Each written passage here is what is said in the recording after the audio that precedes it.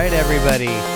Welcome back to another edition of the Untitled Jeff Gluck podcast. I'm your host, Jeff Gluck. Today, it's a social spotlight edition of the podcast with Brett Griffin, a.k.a. Spotter Brett from Twitter.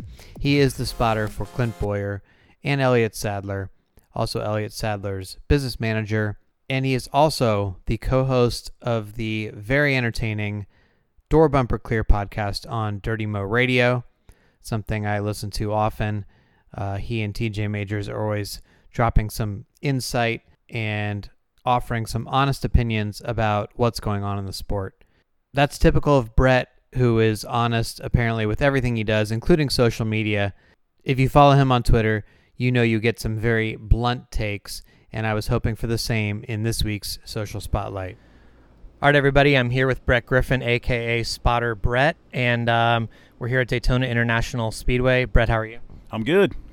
We're in Elliott Sadler's bus, and I guess Elliott's not here right now, so Brett just snuck in. He's at the Outback eating lunch, and he did not invite me. Will he be surprised, or do you do this often that you sneak in? No, I sneak in all the time. I know the code, so I just come in and get whatever I want. Okay. So you also seem to know the code to Twitter because you've built a large following over the years. And what do you think? Why have you become such a personality on there? What is sort of the secret to you developing a following? I mean, obviously, our attraction as spotters is the drivers that we work for, first of all. Otherwise, people aren't going to know, ultimately who we are.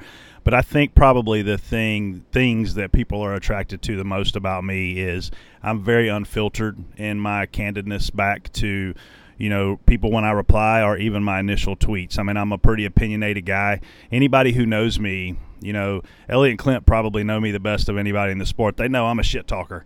So in my Twitter game, I'm also a shit talker. I mean, I stay in character pretty much on there most of the time. I kind of play the whole spotter game. I don't really go into a lot of my personal life. I do that more on my Facebook stuff. But, man, Twitter is a lot of fun.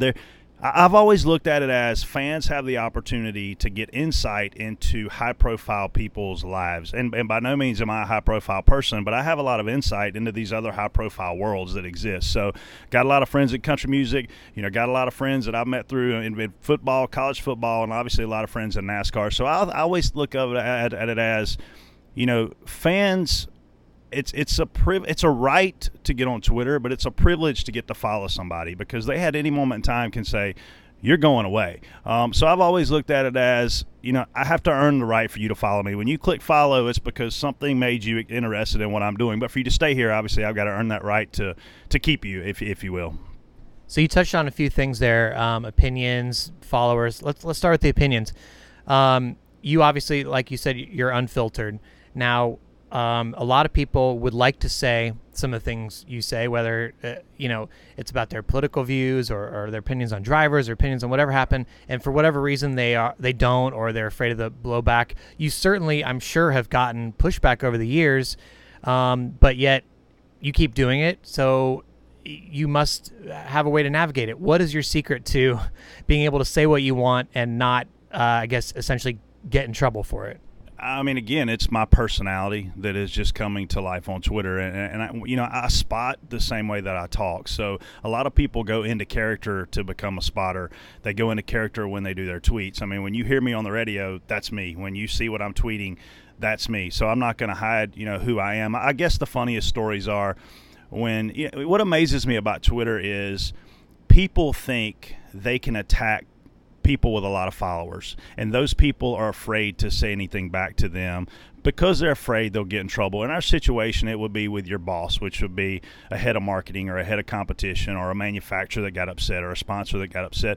And I never try to cross those lines by any means, but at the same time, if you come at me, I'm going to come back at you. I mean, that's my personality. So just because you only have 4 followers doesn't mean the fact that I have 30,000 followers or whatever that number is that I can't say what I think back to you. And that's the thing. I never personally attack anybody. If I call somebody a dumbass or something, it's very candidly. It's not speaking literally, but it's funny to get some of the personal attacks back, and I laugh. And when I enjoy blocking people, but I enjoy more when they block me because that tells me I really got under their skin. So how is the balance there? Like, do you typically engage with somebody first before bringing out the block? Do you just be like, no, I'm done with you, block? How do you deal with sort of haters, I guess? Yesterday there was a tweet that was sent to a media person here, Chris Knight, and it was what I thought was a very inappropriate tweet. And Chris Knight actually retweeted that person, and he had a comment that he made to that person. I didn't even look at that person's profile without blocking. I clicked on them, click block, because if that kind of person who is going to personally attack people, when they choose or if they choose to engage me, they're going to do the same to me. So, again, I'm open for anything. I'll debate anything with you. I'm going to play with you to an extent, but when you start personally attacking and the name calling and all that, man, I'm out. So that's really the only thing that gets you the block button is being completely ignorant. Yeah, I saw that same tweet, and I thought that's the kind of thing that really crosses the line, because it was somebody talking about weight. And, you can debate, argue political stuff, driver stuff, NASCAR opinions, whatever. But when you cross the line and really get personal with somebody like that, that just seems that's really the dark side of social media, I guess. You see, I'm short and I'm chubby and I have gap between my teeth and I have a bald spot. So I can openly admit all that and laugh at it. So if you do that to me, I personally don't care. But nonetheless, when you personally attack people that I'm friends with on Twitter, I'm going to block you. If you personally try to insult me, I'm going to laugh at you and then block you. And then if you block me back, then I really laugh at you. That's the best part about it. In my view, I kind of need these followers, because if I don't have the followers, at least historically, I needed them to click on my articles when I was working for USA Today. If they don't click, then, nobody's going to read my stuff. So I think, I somehow sometimes wanted to block people that I feel like, I probably can't, because I kind of need those people and it was hard to ignore. In your view, do you need people to follow you for your position, or is it, like you said, a privilege for them to follow you? In a very indirect manner, you need your Twitter followers to monetize your place in this sport. I actually quit Twitter one time a long time ago. I was in it for a year or so, built up a lot of followers, and quit because I was like, this is taking up entirely too much of my time, and there's no real way for me to monetize this. And not that I try to monetize it the second go around, but I've had a podcast that came from this. We've had a series that we've launched called Spotter Life that we do with some of the Xfinity races around One Main. They came to me and said, hey, we want you to do this. I've been able to do a lot of interviews just like we're doing here today because of it. So by no means is it making me rich. It's barely enough money to buy me a six-pack of beer every week, but nonetheless, there is some value in it for people and for sponsors, and clearly that's something that's came about in the last 18 months, but it's never why I got into it. For me, man, it's just always been about fun and engagement. I enjoy perspective, and I'll say, the majority of people that reply to me now agree with what I say, which I think is funny because I know there are a lot of people out there that don't. But those people that don't are afraid I'm going to retweet and say something smart-ass to them and hurt their feelings. So it was a lot more fun early. Now they're being a lot more, I don't know, they're being wimps or something, man. I need them to come back out of their shells a little bit. So you obviously like to have fun with it. Now, I remember back in, I think maybe like the MWR days, you even, I don't know if you referred to it on the podcast or you referred to it on Twitter, but some people would actually try to go around you, go to your bosses and get you in trouble. Did anybody ever say anything to you like, hey man, you've got to back it down, where you're like, oh, okay, I've got to watch this? So Joey Meyer and I both, he spots for Brad Keselowski. We've both been in situations where people emailed, of course anonymously for the most part, our bosses and said, hey, you need to fire your spotter, or hey, you need to get rid of Brett or whatever. I actually think that's kind of funny because I get paid to spot. I don't get paid for what I say or don't say on Twitter. People get their feelings hurt. Just goes back to how sensitive this whole thing is. There was one really funny thing that happened. There was an incident where a police officer lost his life, and I stood behind this police officer 100%. And this person took my tweet as, I don't know if they were drunk or high or what they were doing when they read this tweet, but nonetheless, they took this tweet as I was saying more people need to be against our cops and against our police. Well, anybody who follows me and knows me, I'm pro-military, pro-police, period. So they send this long email and basically say, you need to fire your spotter. He's anti-cop. And it just goes back to what I said all along. So when I get the phone call from Ty Norris, who is laughing about it, he's like, Brett, I have to address this with you because it got sent to us. And I was like, Ty, this person's an idiot. You see what I said? And he's like, yeah, I just have to come to you with this. I guess from an HR perspective, when I got to Stewart Haas Racing, I don't know if I can say this or not, but I'll say it anyway, we had to sign a social media policy that basically says, I won't act like an idiot. Well, I don't think I'm acting like an idiot. I think I'm acting like me. I may get on the line of the idiot, but I think I know where it's at, and I usually try to stop there. So, I don't know, this might be stretching the limits of exactly what social media is, but you obviously have a podcast that's very good. If I don't know if people aren't listening to it, you're definitely missing out, because you guys drop all sorts of nuggets about the sport. I don't even know if you realize sometimes the information, because I think it's just facts to you, and then you say something on your podcast, and I'm like, oh, I didn't know that. Do you guys know the information, like when you drop these little nuggets about what that I guess it's not public? Are you like conscious of that? I don't think we are. I mean, I think we're literally two guys that are 52 weeks a year entrenched into this sport, and we're just talking about a sport that we love. Obviously, nobody in this sport is professionally closer to Dale Jr. than TJ Majors is, and nobody is closer to Elliott Sadler than I am. And obviously, I'm extremely close with Clint Boyer too. So we have a lot of circles that we get a lot of information from.